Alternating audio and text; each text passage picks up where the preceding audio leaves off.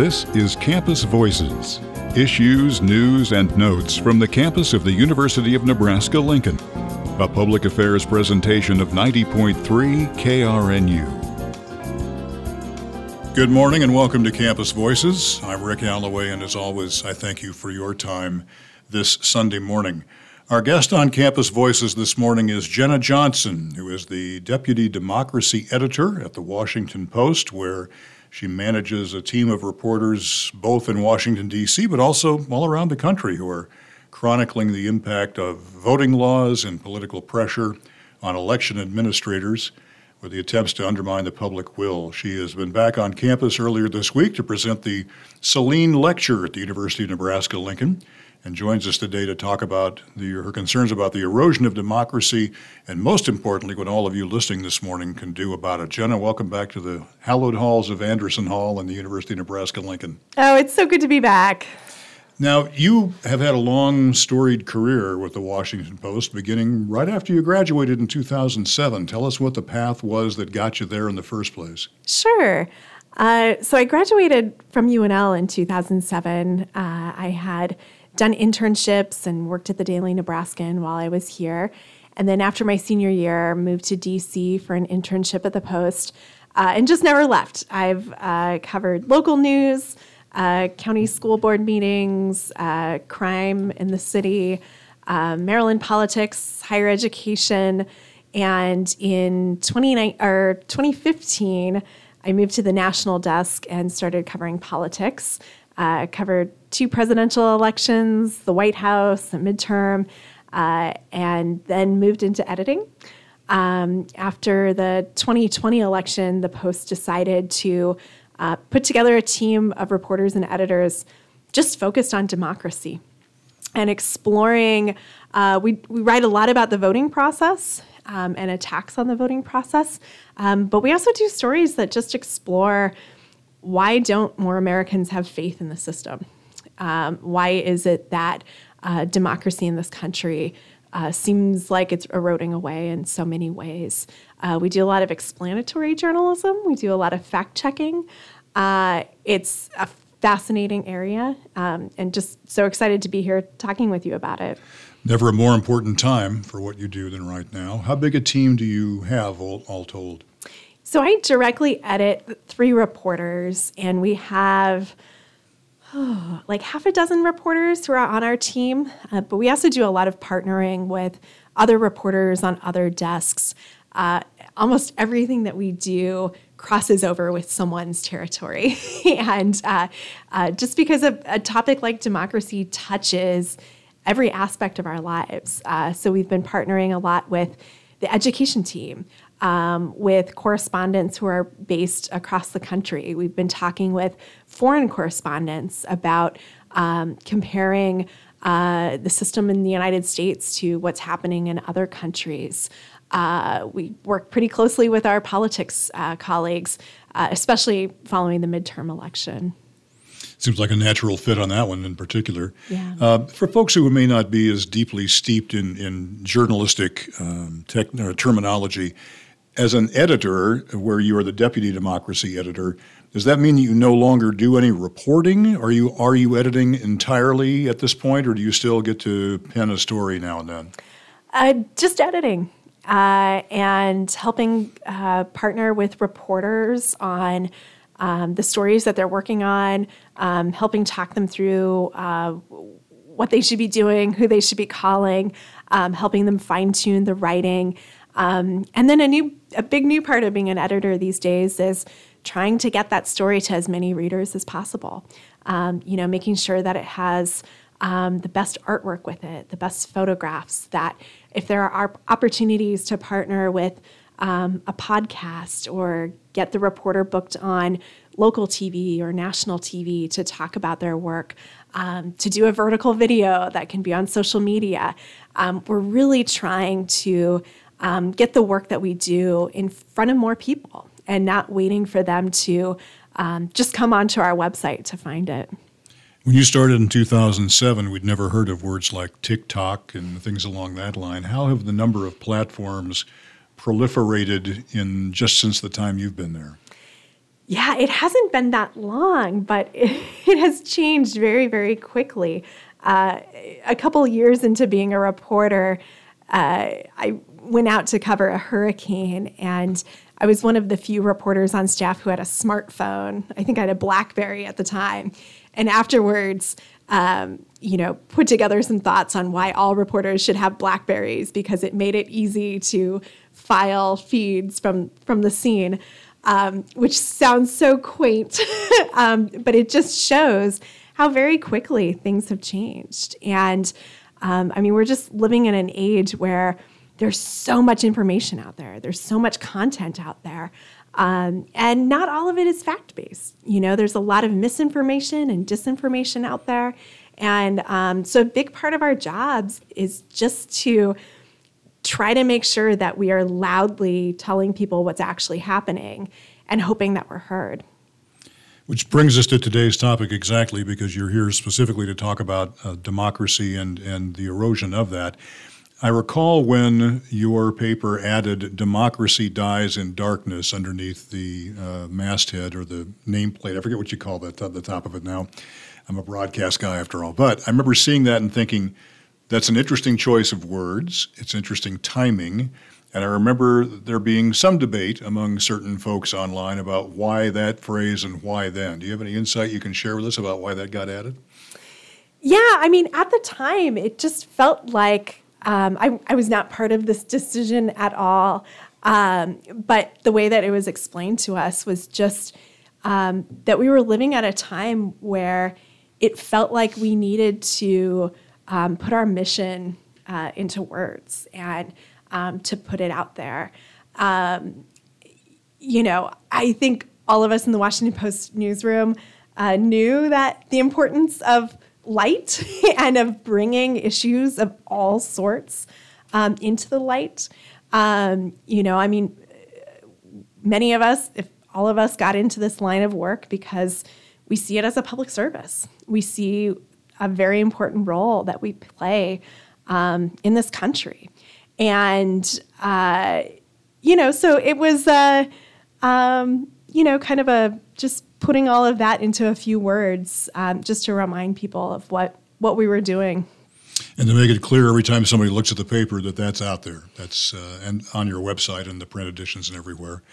You've said that you're pointing to two driving factors behind the erosion of democracy in the U.S. What are those two, and how do you think we got here? Yeah, well, there's numerous factors, but two of the biggest ones are just the really intense polarization that is going on in the country. There have always been divisions. This nation has gone through a lot of really difficult times. But we're at a moment now where many Americans just see the world completely differently. For a long time, people disagreed about how they felt about the facts, but it does feel like we're kind of in this moment where sometimes we can't even agree on what the facts are. And, there can be divisions politically. There can be divisions between urban areas and rural areas. There can be racial divisions. There can be economic divisions, all of which have many driving factors. But just this fact that we're in this moment where everything feels so polarized and so charged. And then at the same time, we have so much disinformation and misinformation that is out there. It can be difficult, as you're scanning through your social media accounts, it can be difficult to tell what's real and what's not real, what's true and not true. We now have AI that's generating photos and videos. Deepfakes have always been a thing, but they've gotten really good. And it can be difficult to figure out what's real and what's not, and what's fact and what's not. And there's just such an overload of the information that's out there. I can't read every piece of journalism that the Washington Post puts out every day. We produce so much. And I think it can be easy for many Americans to just not be sure how to navigate it, and to not be sure what's real and what's real not, and what's true and what's not. And you can just kind of hit this point of complacency where you just kind of opt out of it all and live your life. And, so for those reasons, it really feels like these two things, this polarization at the same time that you have all of this fake information out there, it just kind of creates this storm that has produced this moment that we're in. There's been much talked about and written about the concept of news burnout, that we're just, because we can't seem to get away from it. I'm a particular age where I remember growing up as a kid having one daily newspaper to read. There were two in town at the time, but my parents ideologically identified with one over the other. An evening newscast to watch on one of the three commercial networks that we got in on our television, over-the-air television, and maybe during the day listening to some radio news from one of the local outlets. But that was it. And we sort of built our day around, I'll read the paper in the morning, I'll watch the evening newscast, maybe talk about it a little bit after that, and then we'll call it a day. Now, and this started with the BlackBerry, I don't know if you remember the derisive name that was assigned to it at the time, the Crackberry, yes, because people got addicted to it, that's how we've become with our media outlets, with the internet starting it, and now with mobile devices, that the news burnout does seem to be a thing, and that must be concerning to you and your colleagues.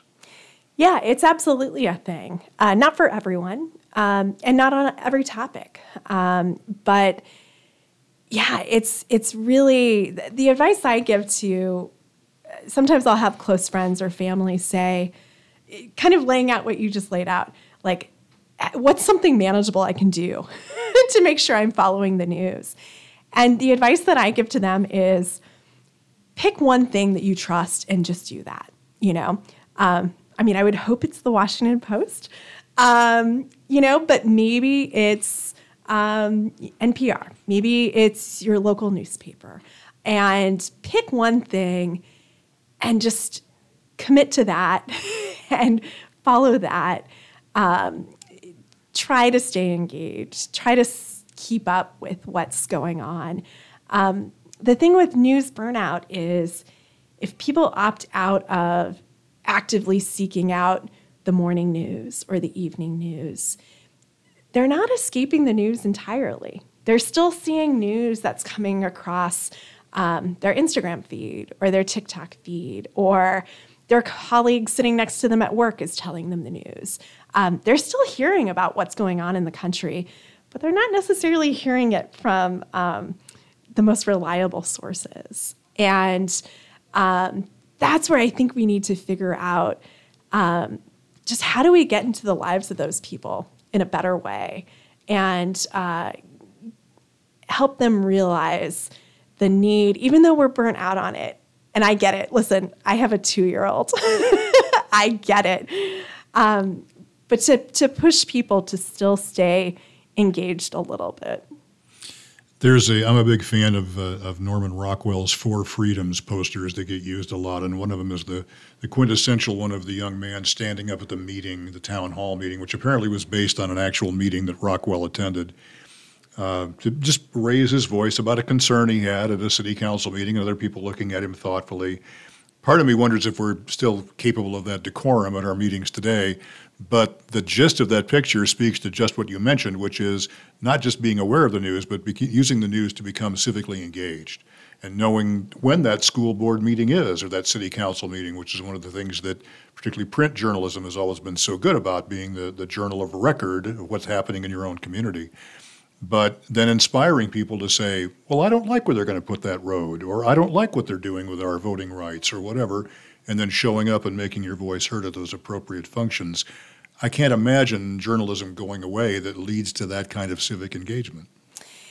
Yeah, absolutely. And, so often we hear of the examples of civic engagement not working.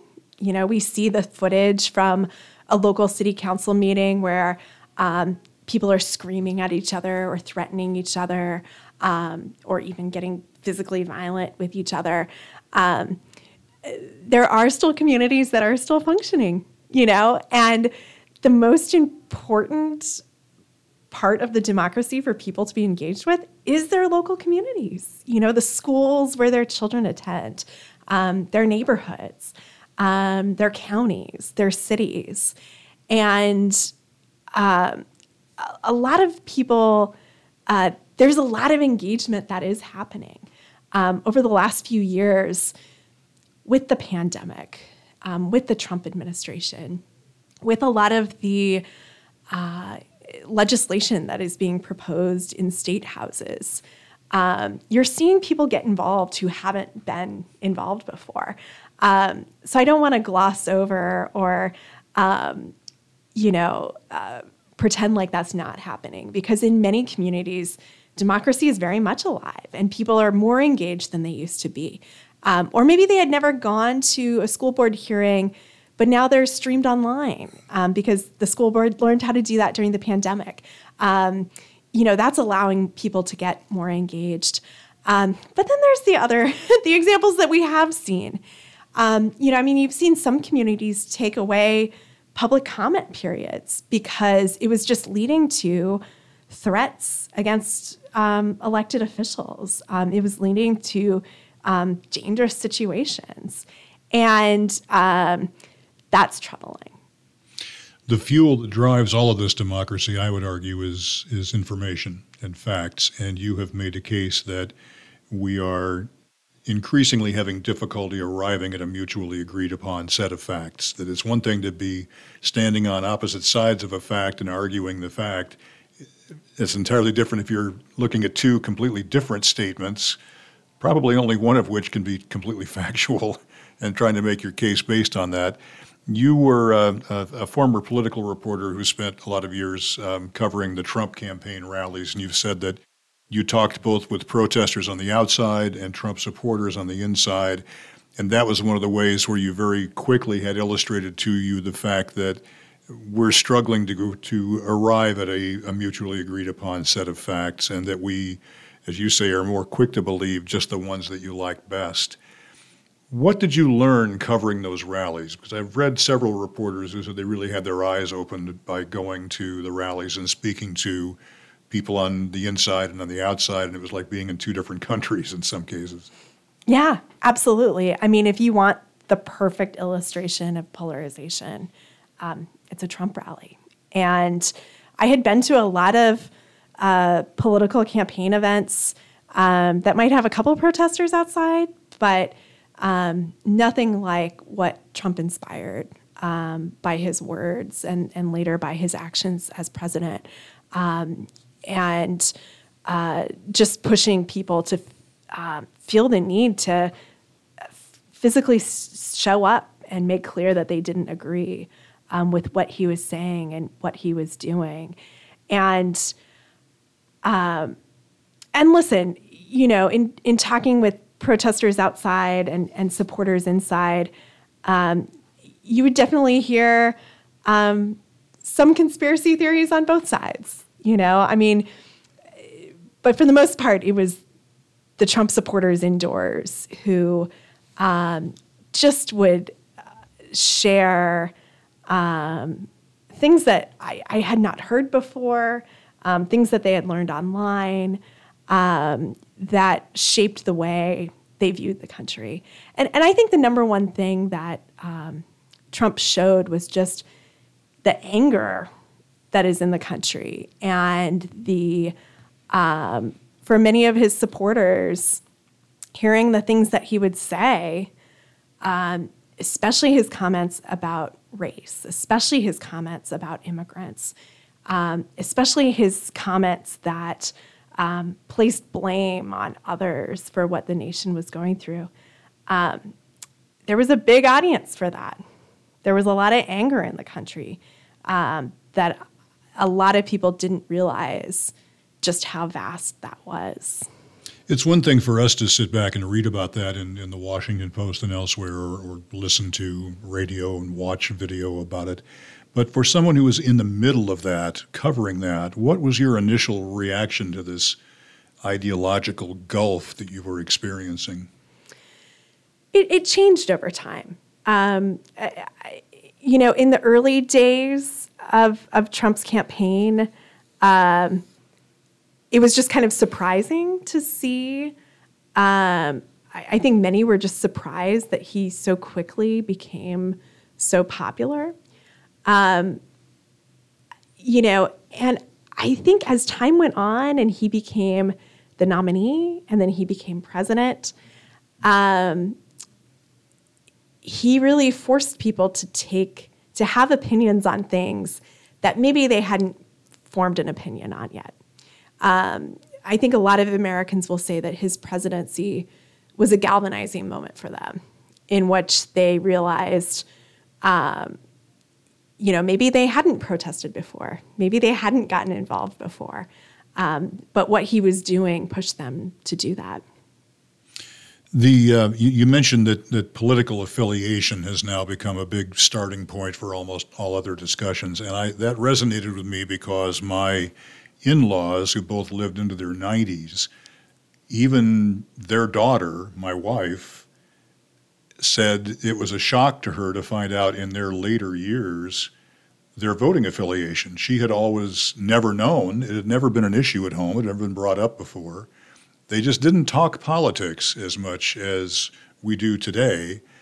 And in my mother-in-law's last few years, she and my wife became just daily correspondence with each other about the things they were seeing and reading. And my 90-year-old mother-in-law was pretty civically engaged. And when I'd known her for decades without having any sense of how she felt politically, and it was fine. It didn't matter. But now it seems like that has become kind of the starting point. Is there anything we can do about that? Is that necessarily a negative, that we have to sort of start with which initial comes after your name? Yeah, politics has become cultural, and, there's some ways, I'm of the thinking that it's not bad for people to have political conversations. I actually think it's really good for people to talk with people. The challenge, though, is that in some communities, for many people, if you find out someone's a liberal, that might, it's when people refuse to even reach out to that person, when they've labeled them ahead of time and closed off the door and haven't been willing to, they've just blanketed them with an assumption. That's when it gets tricky. And I think that's, we lecture in all of our classes, I'm sure you heard it when you were an undergrad, about the dangers of stereotyping. Mm-hmm.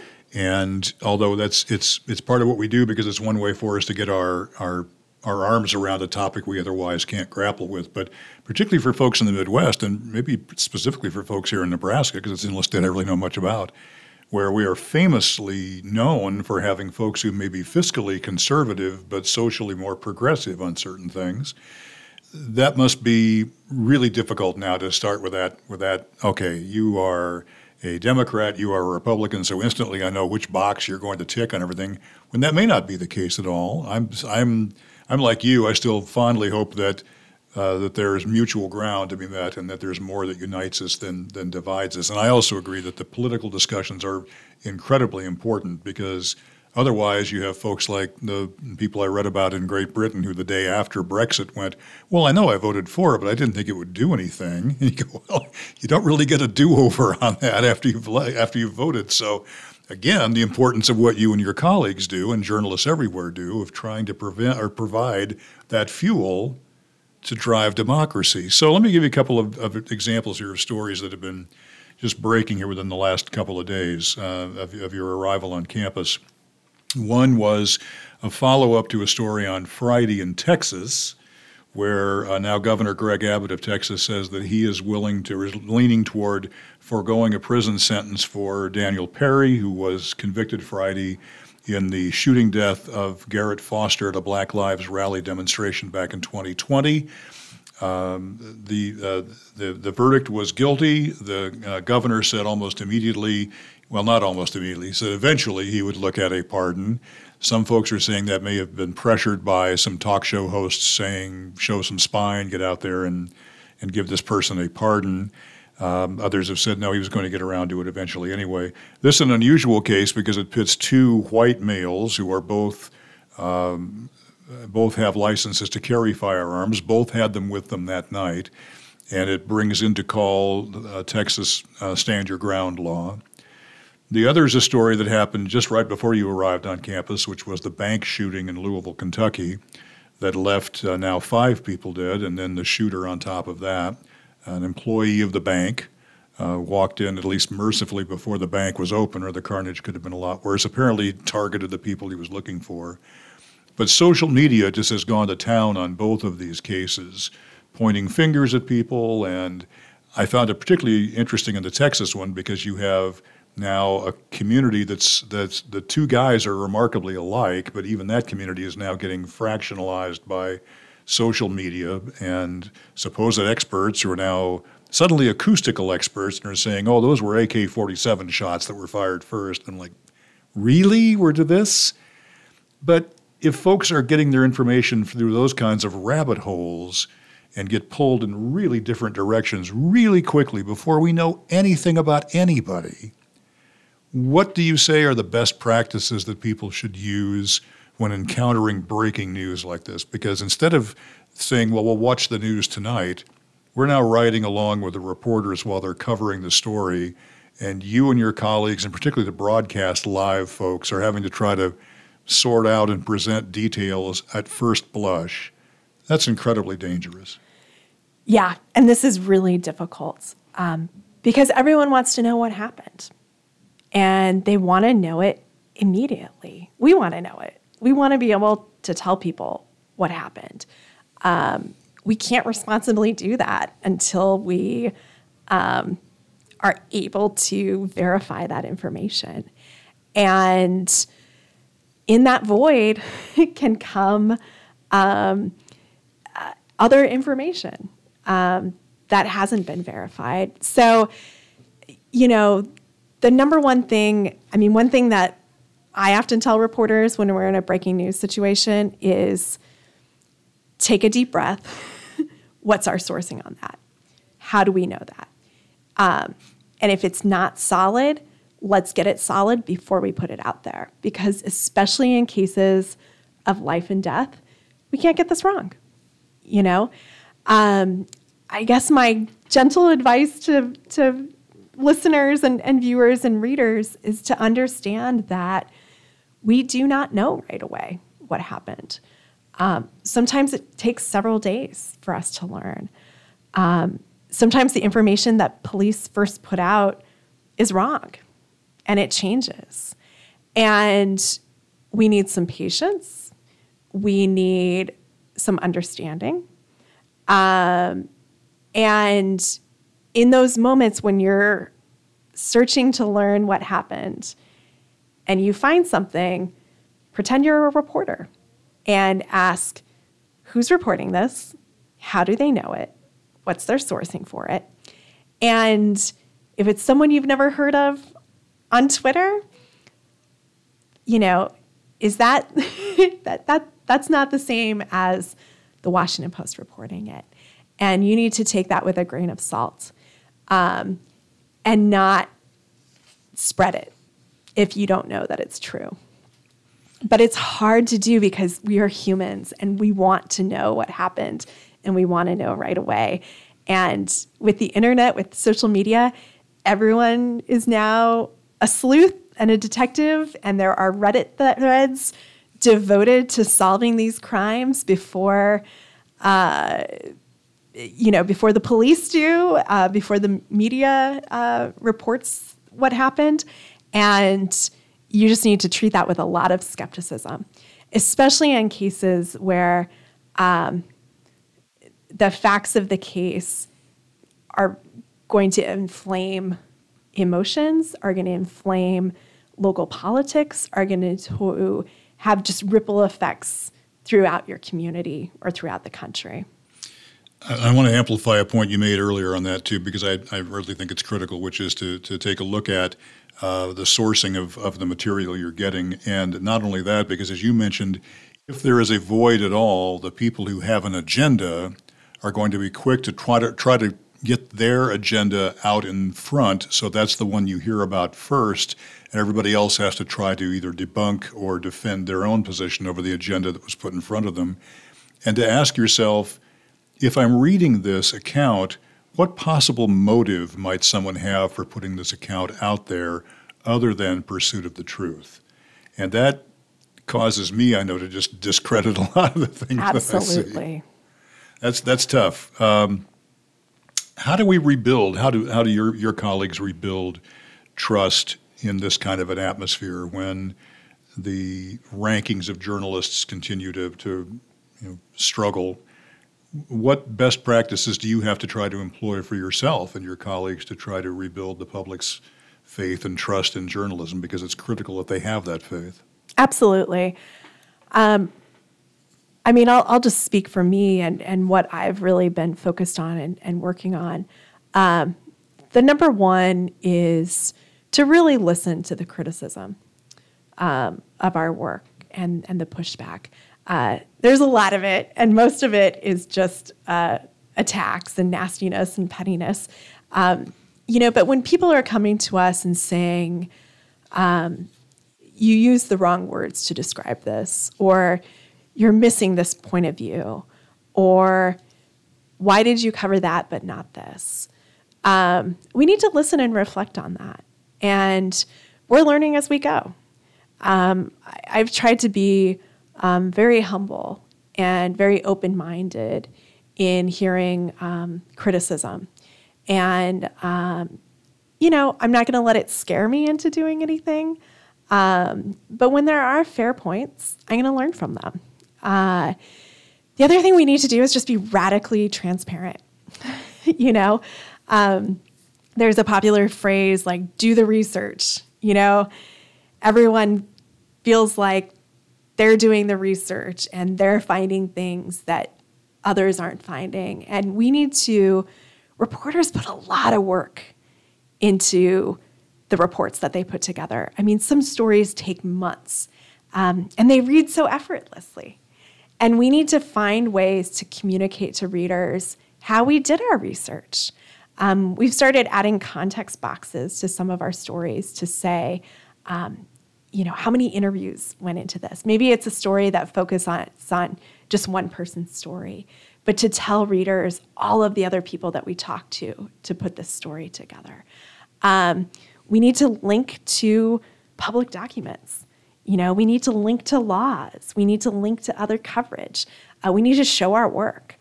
And we also just need to, find ways to explain why we decided to do stories and how we went about reporting them and how they came together. We've been doing a lot of work recently explaining things better. It's this hot new field of journalism called explanatory journalism. It's been around for decades. But if something happens and people are Googling, what is this? We should give them an answer to that. Sometimes it can feel too basic or too beneath our correspondents to answer these basic questions about things. But there's a real service in putting together Q&As, to answering questions on Twitter, to hosting conversations where people can send in their questions and have them answered, to putting things in plain language that people can better understand, just to kind of demystifying this whole experience and to make our coverage more accessible. And again, every story is an opportunity to rebuild trust. And every interview we do is an opportunity to rebuild that.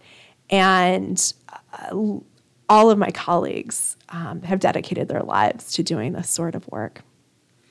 Since there is no radical yes or radical no on any one of these issues, tell me your personal take on social media. One thing we know is that traditional media platforms are powerless to dictate where the public is going to go next. So while we fought against social media and many traditional platforms for a long time and then grudgingly learned to live with it, What's good about it? What's bad about it? How should people make best practices of social media use? Yeah. Social media is exhausting. It is exhausting. I think it is important for journalists to be on these platforms. We need to go. We can't wait for people to come to our news websites to find information. We need to go where they are. For a while that was just Facebook or just Twitter. Now it's TikTok, it's Instagram, it's all of these other, but also, our reporters will do interviews with local TV and national TV and local radio. There's been a big push to just get out there and tell these stories to new audiences in new formats. And if we're not there, someone else is going to be there. Anywhere there's a void, people will rush in. And it's our job to not just do good journalism, but make sure it connects with people. We've all seen over the last, starting before the pandemic, we've seen a lot of people in a lot of different industries just walk away from their jobs rather than deal with the increasingly confrontational nature of their work or with all the changes and the stress. Journalists certainly have been in that fray as well, particularly as the risk of personal threat and attack and doxing of journalists' public information and their families' information is becoming more common. What motivates you to keep going and keep doing what you're doing? Yeah, this is very real. And, journalists have always kind of been in the public eye. We've kind of put ourselves there. So have elected officials. In the last few years, we've seen county health officers face this level of scrutiny. School board members, yeah. Election officials. And it's very real and it's very damaging.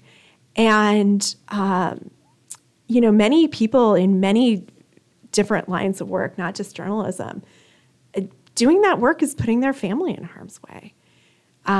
They live under a cloud of worrying of what's going to come next. And it's also it's exhausting to have your integrity questioned day after day.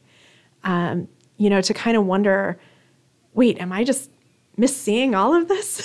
How could it be possible that this many people are attacking me? It's exhausting, and a lot of people have left their positions because of it.